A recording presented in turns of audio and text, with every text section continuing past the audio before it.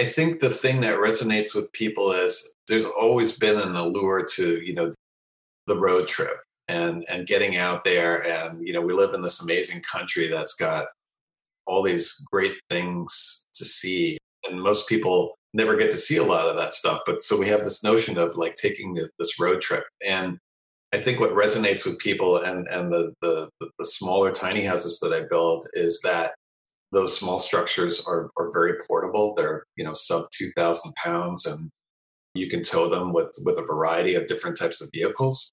And at the same time, they're incredibly personal and incredibly sort of warm and inviting spaces that you're not going to get from like a mass-produced fiberglass camper that's available out there. Welcome to the Tiny House Lifestyle Podcast, the show where you learn how to plan, build, and live the tiny lifestyle. I'm your host, Ethan Waldman, and this is episode 81 with Chris Shaptic. I met Chris at last year's Big Mass Tiny House Festival, where he brought a very unique tiny house called Lil Wing. It's basically a metal triangle with a putting green grass landing. And it's very modern. It's meant to be a little travel trailer. And Chris is actually a tiny house builder with his own company called Tiny Industrial. In addition, he is an author. And so I thought I'd have him on the show to talk about the tiny houses that he's built, the book that he has that's already out, and the book that he has that's coming. Chris is a great guy, and it's a fun conversation. So I hope you'll stick around.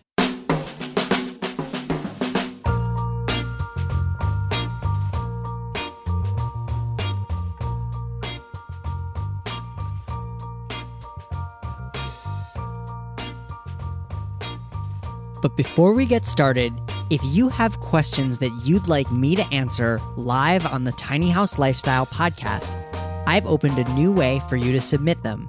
You can now record a question to be answered on the show. To submit your question, head over to thetinyhouse.net/ask and hit the appropriate button. Again, that's thetinyhouse.net/ask, where you can record a question for me to answer on the show.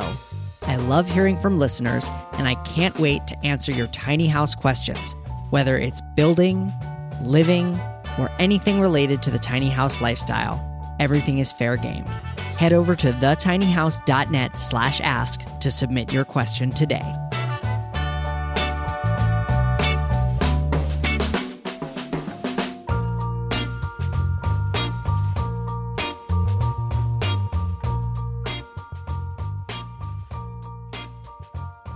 All right, I am here with Chris Shaptic. Chris is an author, maker, coach, and tiny house builder, and likes helping others forge their own path. Chris used to lead a 9-to-5 office life, which he grew ever more tired of. Curiosity and a willingness to take risks have made this new path infinitely more rewarding since he gets to help people who are struggling to find more meaning and purpose in their lives. Putting his experiences together in a book form has been a way to reach more people to help them as well. Chris Shaptic, welcome to the show. Thanks for having me. You're very welcome. I'm curious if we could just start with your kind of personal story. What brought you to the tiny house movement, and then what made you decide to become a tiny house builder? Yeah, it's as with most things in life, they very often happen sort of by accident and not in a planned sort of way. And it's the same thing for me, really. I was going back like about 5-6 years. I was a father of a 9-year-old girl living outside of New York City and sort of very heavily populated suburbia here. And I kind of regretted that my daughter wasn't really getting a lot of sort of exposure to nature and to things that I had done as a kid, which was, camping, fishing, hiking, these sorts of things. So I started thinking about that more and more. And I decided to buy a piece of land sort of a little bit north of New York City with the idea that we would go up there. We would, camp or something. It would be a place to, kind of a destination for the two of us. And like one thing led to another, and it was right around that time that I found Jay Schaefer's book, Tiny House book, and that kind of intrigued me. And then I started going online, and I found tumbleweed tiny houses. They were sort of the go-to at the time. If you go back a couple of years, there weren't that many companies doing this sort of thing. And yeah, and sort of this idea of like having a place to go and camp kind of evolved into, well, what if like I built like sort of a cabin there or something like that? That might be even better. And yeah, one thing led to another, and I wound up deciding on a tiny house and building a tiny house. I'd opted for a shell build from the tumbleweed folks, since I was a little intimidated with doing all the framing and roofing and things like that myself. So they offered what was called an Amish barn raiser, and I went with that, and proceeded to sort of spend the next several years off and on weekends, kind of finalizing that build and doing all the various things that need to be done, the insulation, the interior, and electrical and plumbing, and coming up with all the various decisions that have to be made in that during that process as well. But that's kind of like how I got from A to B, and now have this wonderful tiny house in upstate New York. That's awesome. So it's a tiny house on wheels. Which tumbleweed model is it? It's the Linden. Linden. I don't think they do that one anymore, but yes, it's the Linden model. It has a nice sort of 2-foot porch on the back of it. Uh-huh. And that appealed to me, definitely. And so do you still have that tiny house? Absolutely. Yes. That's great. That's great. So you finished out the tumbleweed one, and then what was the next step to saying, I want to do this for other people? Yeah.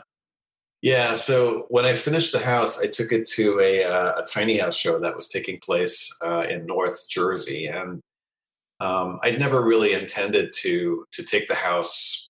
I didn't build it to travel with. I didn't. It was really just built to fulfill the purpose that I just described. But this show was taking place, and I was like, well, you know what? Like, let's get more involved in the community, because I enjoy this, and let's get together with some other like-minded people. And it wasn't too far away. It was about a 60-mile drive. My truck was up for the task of towing it there. And I went to the tiny house show, and it was really, I didn't know what to expect, quite frankly. And during the course of building the house, maybe 10 people got to see it during that entire time. And over the course of this one weekend, I had like 3,000 or 4,000 people trek through the house. And, just the feedback and the, the positive sort of reception that I got from people, and the kind words that they had for the house and what I'd done, was really just very emotionally overwhelming for me. And it gave me a little bit of pause. And I thought, well, I don't ever get this kind of reward or feedback from my 9-to-5 job. I go in there, it's thankless. Sure, I get paid, but I'm like crunching numbers on a spreadsheet and writing emails, and that is not very fulfilling. And this weekend completely was. So it had me kind of reconsider, very large aspects of my life at that point. Wow. That's huge. Yeah, I guess when you're, working a 9-to-5, which I did for a while as well. Yeah. Nobody like treats your work as like something amazing and special, like worth congratulating. But I guess in the tiny house world, no. Because everything can be so unique, everything kind of reflects the builder or the client or both. There is the opportunity to just really, impact people with the work that you do. Yeah, absolutely. No, I couldn't agree more. And that house is really just an extension of who I am, right? Exactly like what you're describing it's such a personal thing, right? Mm-hmm. And when in our lives do we really have that opportunity to, create something like that's such an expression of who we are and what we, hold to be important and so forth. Right. So what was the first What was what was the second tiny house you built after your personal house? Yeah. So the second tiny house is kind of funny because the first tiny house, great reception. I was like, that was awesome. I want to do this again. The next tiny house show, though, wasn't so conveniently located that I could just kind of drag my house to it. I think it was down in Florida. Yeah. Like, okay, well, I'm not towing my 10,000-pound house from New York to Florida. That's just like unrealistic. So I was like, well, how do I get to have this experience again? I'll build another tiny house. And that's when I started building sort of the smaller, more mobile Vardo gypsy wagon type structures. And I put that second tiny house together in a matter of like 6 weeks. The first tiny house took like 5 years to build, and the second one took 6 weeks. And off to Florida I went, and it was really just a desire to continue to be part of this community and environment. Yeah. So was that the gypsy wagon? Yes. Okay. That was the first gypsy wagon build that I did. Nice. And did you sell that house at the Florida show? I did not sell it at the Florida show. I subsequently sold it, but it was something that the second build was something that I wanted to sort of. I'd already started thinking about continuing to build these and building more of them for people. And so I guess as part of that process, when I built the first gypsy wagon, I documented the entire build, and I was thinking of like, let me do an online course or something like that. Ultimately, it wound up on Instructables.com, and I got a lot of nice feedback there. And again, that my point there wasn't really to make money with it or whatever. It was just something that I did out of pure enjoyment and the hopes of helping others do something similar. Yeah, and I love that you put this up on Instructables, and that website, I feel like it was really big in the maybe late aughts, early tens, and it's a wonderful resource. Like, people post so many cool projects up there, and you've got a step-by-step basically set of instructions for how to build a gypsy wagon. Now I'm curious, now that you've built several more tiny houses, what are some things on that gypsy wagon that you would do differently? Well, one thing that's always been tricky is, when you're working with wood, and especially when you're working with plywood, which is kind of the exterior shell of these gypsy wagons, the process of sealing that wood and protecting it from the elements is such is such an important step.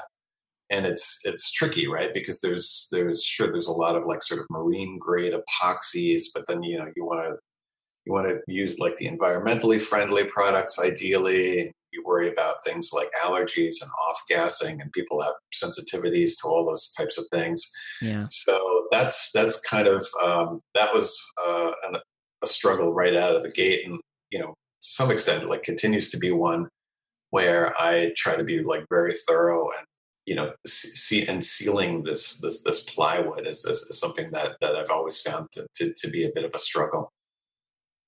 What's the best way you've found to do it? There's a sort of water-based sealant that I use now that I haven't found in any stores, but it's available on Amazon.com.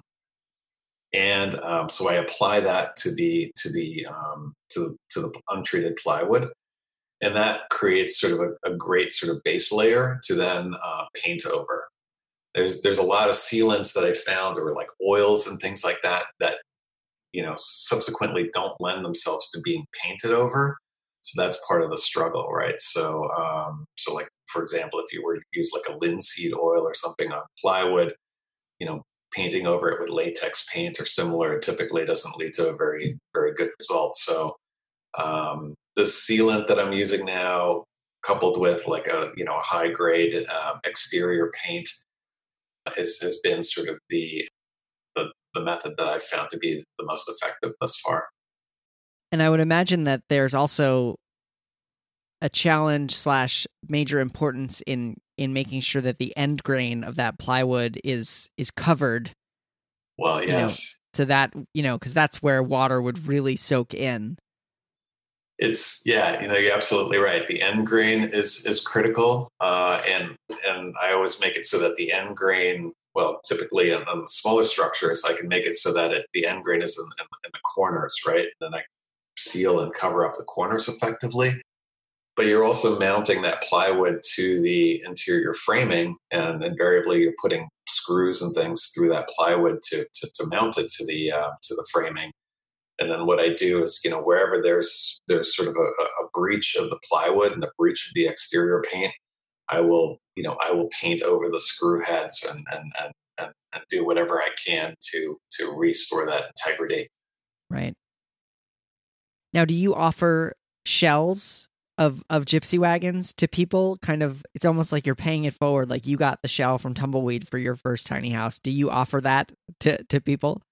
Absolutely, yeah, and the shells tend to be pretty popular because people have their own ideas, and quite frankly, it's a great way to save money too, right? Because for me to finish out a build for somebody involves my labor, which of course I have to charge for, versus them doing it. So if they're reasonably comfortable with doing the insulation on the inside, for example, or covering the walls with some tongue and groove pine, painting, things like that. If they're comfortable doing that, then yeah, a shell makes perfect sense. And yeah, I do get a lot of sort of inquiries about shells. And the beauty of it too is that you can mix and match, right? You can get just a very plain shell where there's no door on the thing, no windows, nothing.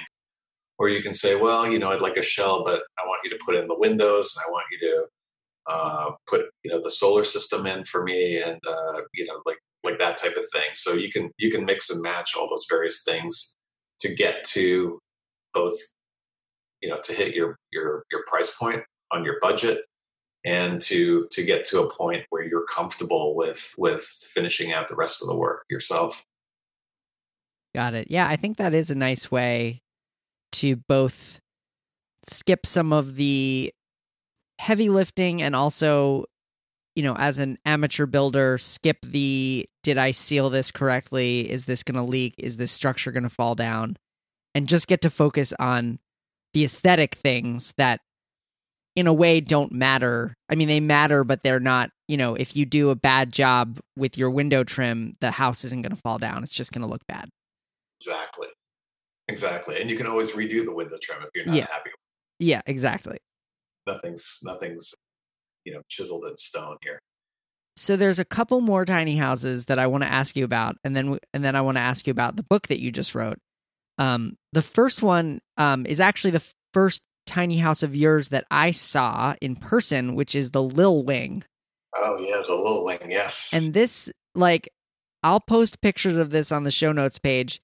I guess it's a pentagon. It's a 5-sided shape. And it's sided and roofed in aluminum, and it's got a green golf, almost like a putting green deck landing strip. So, what was the inspiration for this house? Did you come up with the shape and go with it, or tell me about the Little Wing? I'll be brutally honest here. I built that. The gypsy wagon that I took to that Florida show that I mentioned. And, it was done up really nice. I had the interior all done up, lots of live edge wood. I had sort of flower planters on the outside. And I'd gotten a lot of people were looking at it and they were like, oh, it's so cute. It's so cute. It's so cute. I kept hearing this, and I was like, okay, great. So I wanted to do something sort of very counter that. I wanted the pendulum to sort of swing in the other direction. And I was like, well, what can I build where people will think it's cool, but they won't necessarily immediately associate the word cute with it. Right. And that was kind of the genesis of the Little Wing design. It was sort of an aviation inspired thing, right? With the aluminum on the outside. I've always been sort of an aviation buff, so I wanted to kind of recreate that, mid 20th century aluminum space age look kind of thing. I see that. Yeah. And so that was kind of the rationale there. And then at the same time, I'd come across some airplane seats on eBay that I purchased. So I was like, oh, those make perfect sense inside of the structure, right? That's already got this sort of aviation look and feel to it. Nice. And yeah, and it kind of, yeah, it was kind of more of a creative endeavor. And you mentioned the deck, and I put, the artificial grass on there, and I wanted something unique, and I wanted something different, and I think it kind of achieved that goal. Yeah, absolutely. And it's aerodynamic too. Yes. Aerodynamics save you a couple gallons of fuel on the road. Yes.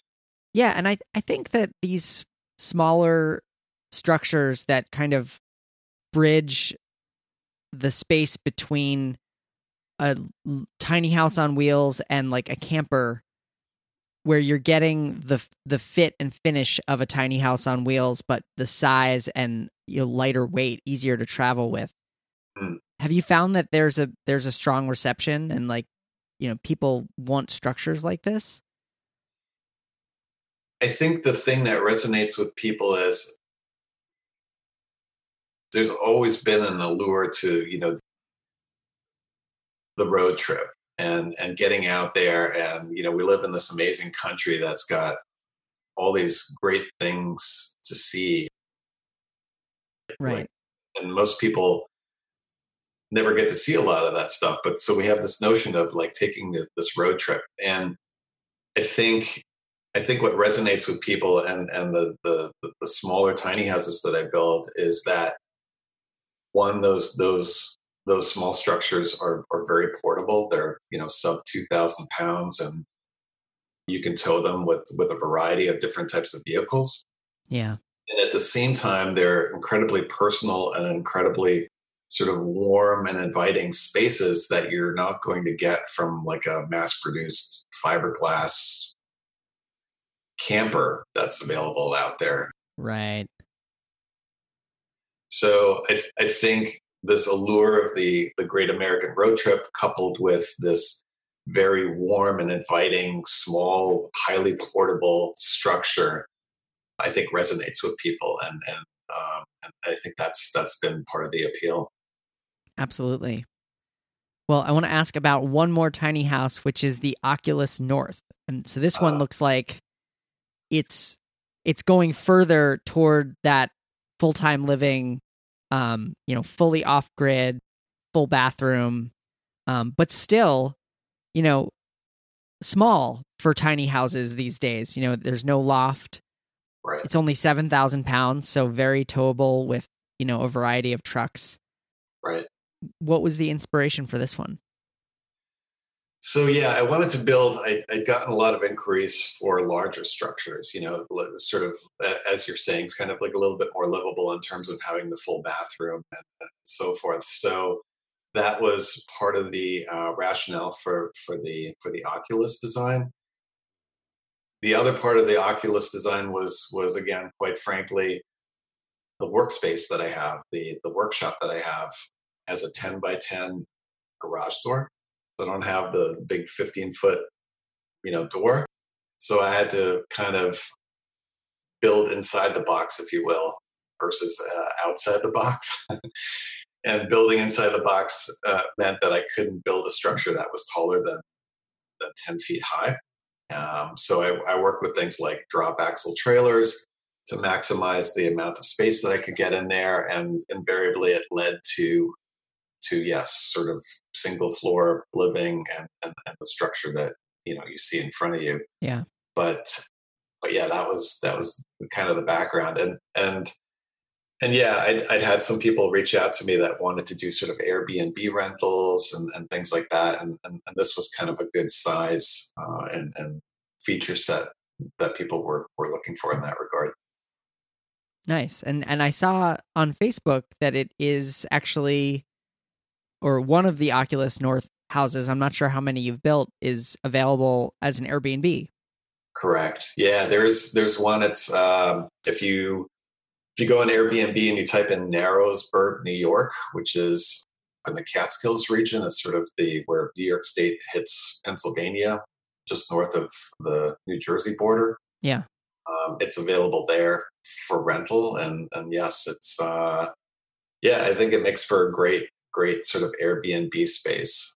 Yeah, it does look like that. I mean, it's got a small kitchen where you could, wash a couple dishes, make some coffee, but it's not like, a full on like cook a meal for 5 people kitchen, but like for an Airbnb, that's perfect. Yeah, it's like camping with none of the hardship for sure, right? It's Yep. glamping to the next level, and yeah, and I think if you have a small space like that, it's great. It's got the full bathroom, shower, you can do all that. And you've got the queen size bed, so you're not like uncomfortable in terms of sleeping.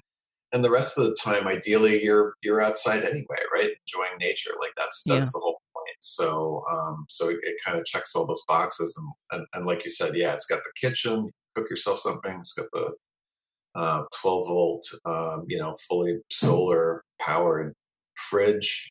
Yep. So yeah, it's kind of a good package in that way.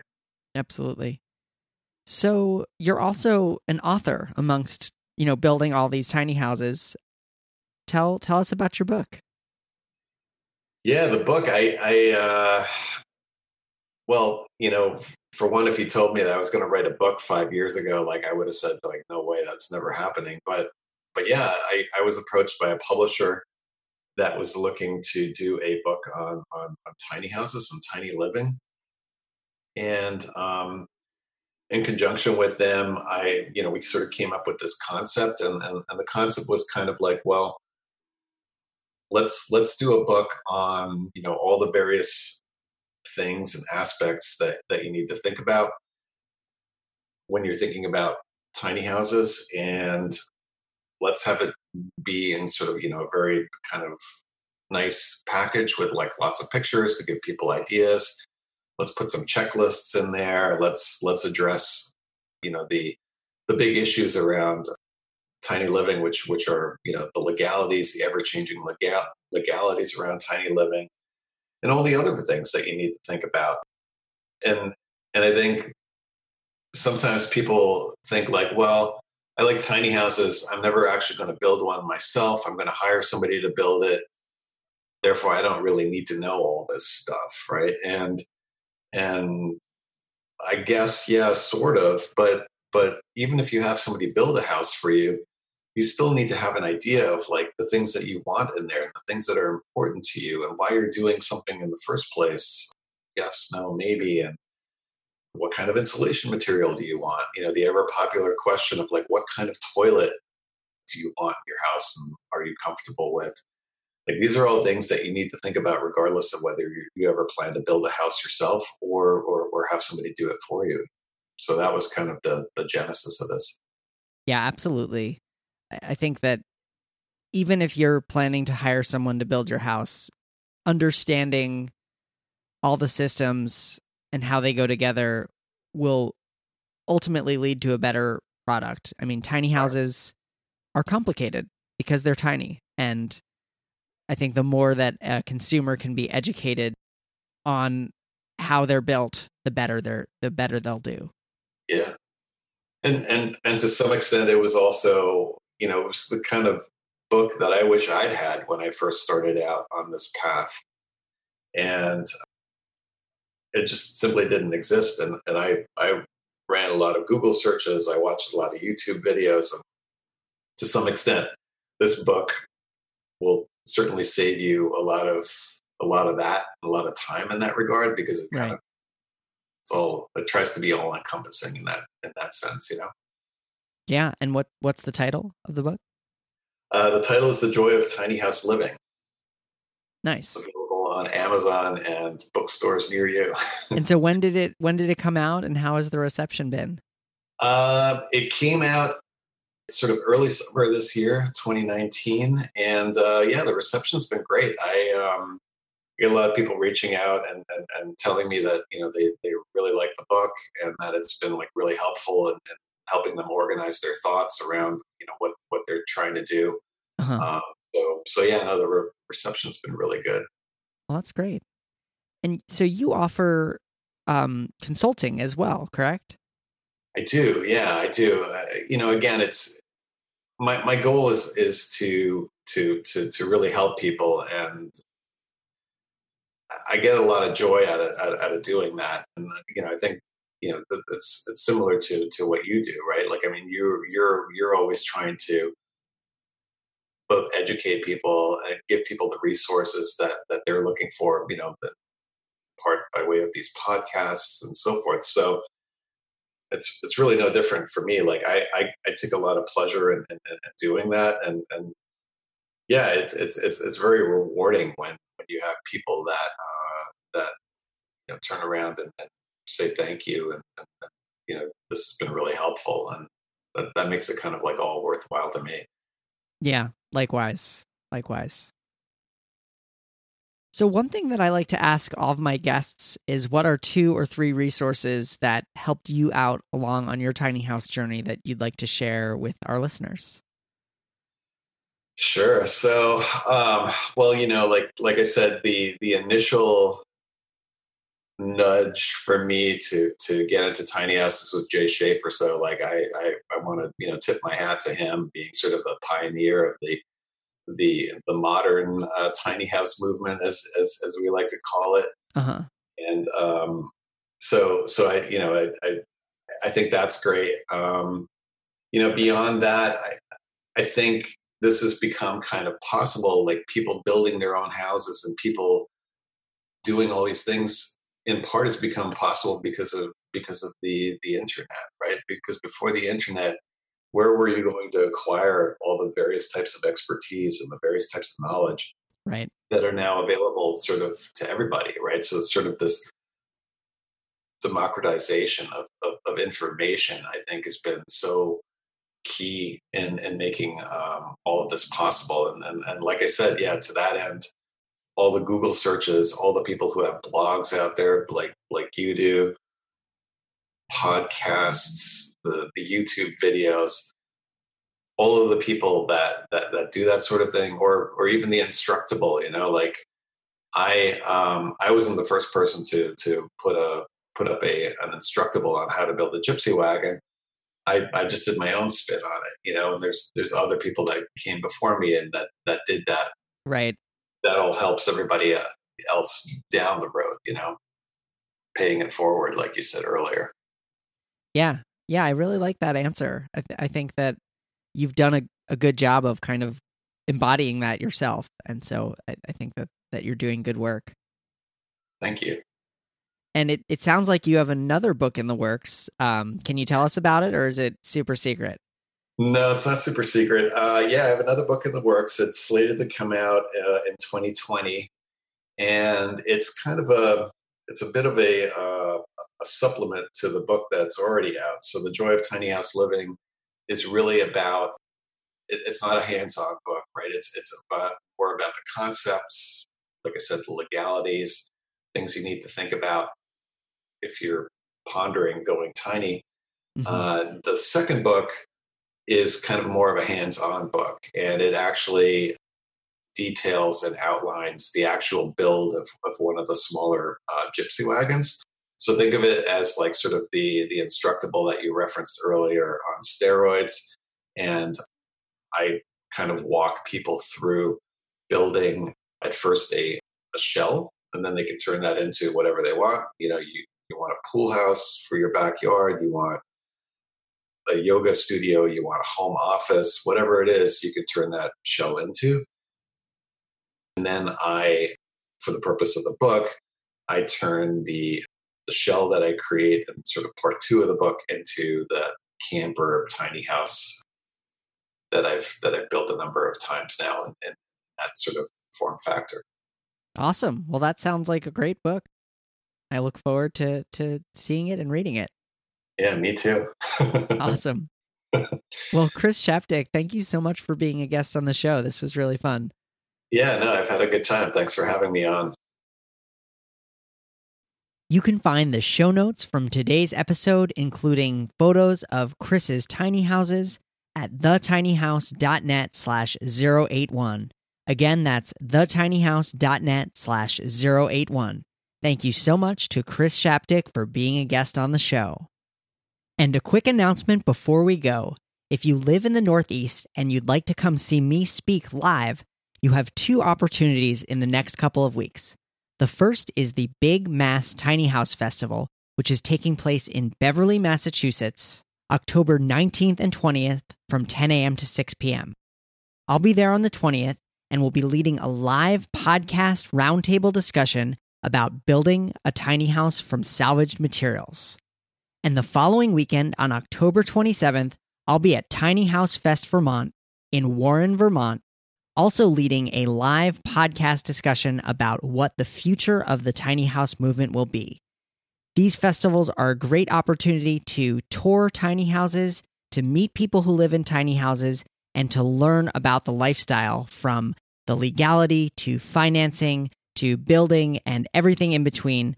These are a great opportunity for you to learn more about tiny houses and the movement. So again, those 2 events are the 5th annual Big Massachusetts Tiny House Festival, October 19th and 20th in Beverly, Massachusetts, and Tiny House Fest Vermont, October 27th in Warren, Vermont. There are links to both of those festivals on the show notes page for this episode at thetinyhouse.net/081. Again, that's thetinyhouse.net/081. All right, that's all for this week. I'm your host, Ethan Waldman, and I'll be back next week with another episode of the Tiny House Lifestyle Podcast.